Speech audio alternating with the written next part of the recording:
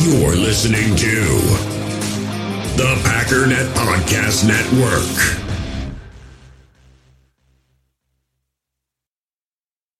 We all have smartphones, and we all know they're pretty amazing, but they also can be amazingly distracting, especially when we're around other people. So US Cellular wants us to reset our relationship with our phones by putting down our phones for $5.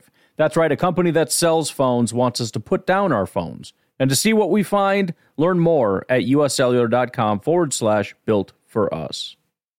We all have smartphones, and we all know they're pretty amazing, but they also can be amazingly distracting, especially when we're around other people. So US Cellular wants us to reset our relationship with our phones by putting down our phones for $5.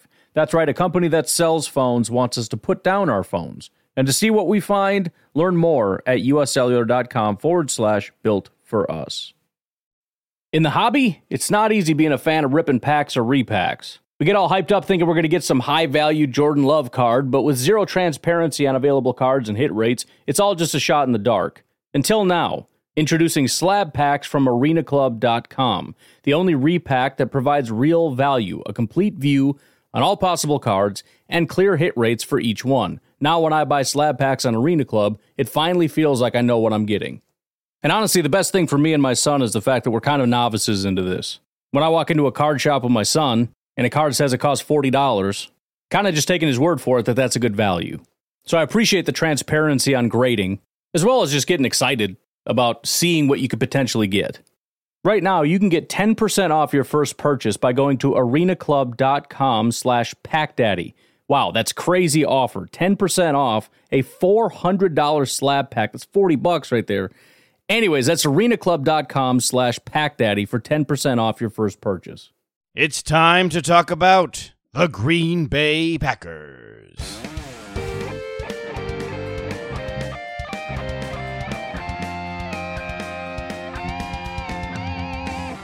This is your Packers Update, the Daily Cheese, brought to you by Packernet.com and powered by Overtime Media.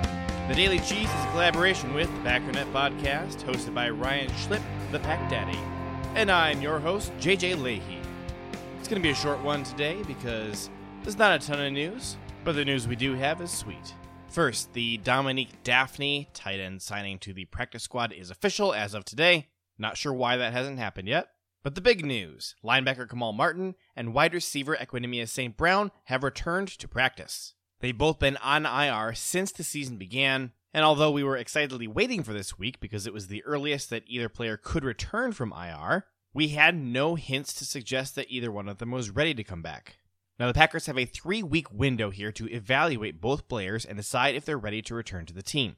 During that time, they will not count against the active roster. However, if the Packers do not activate either player at the end of that 3 weeks, they are required to either place them on season-ending injured reserve or release them.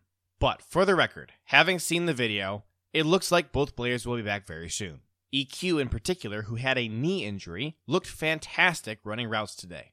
No sign of any kind of limp.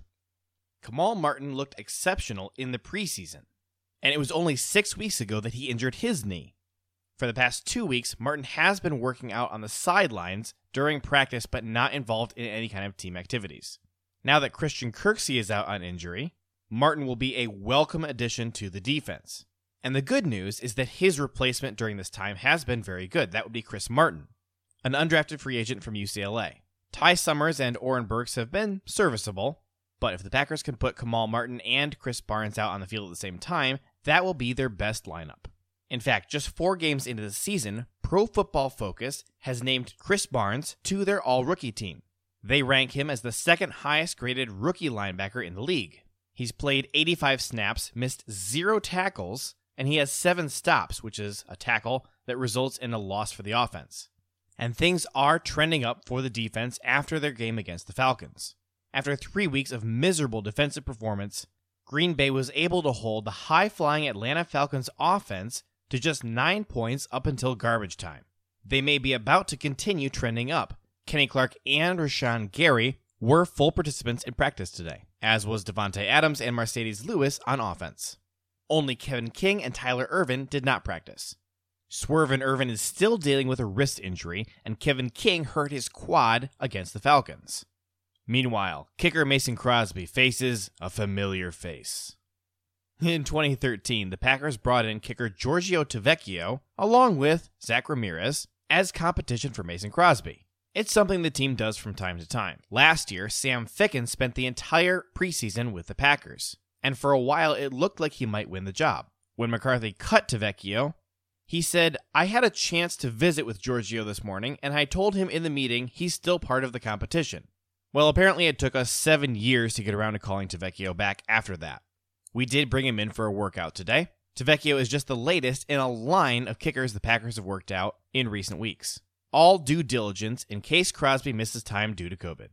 The alternative would be to do what the Bears did and actually burn a practice squad spot on a kicker.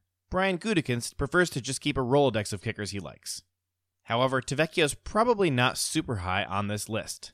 After getting cut by the Packers, he was signed to a contract by the Lions but never actually played for them.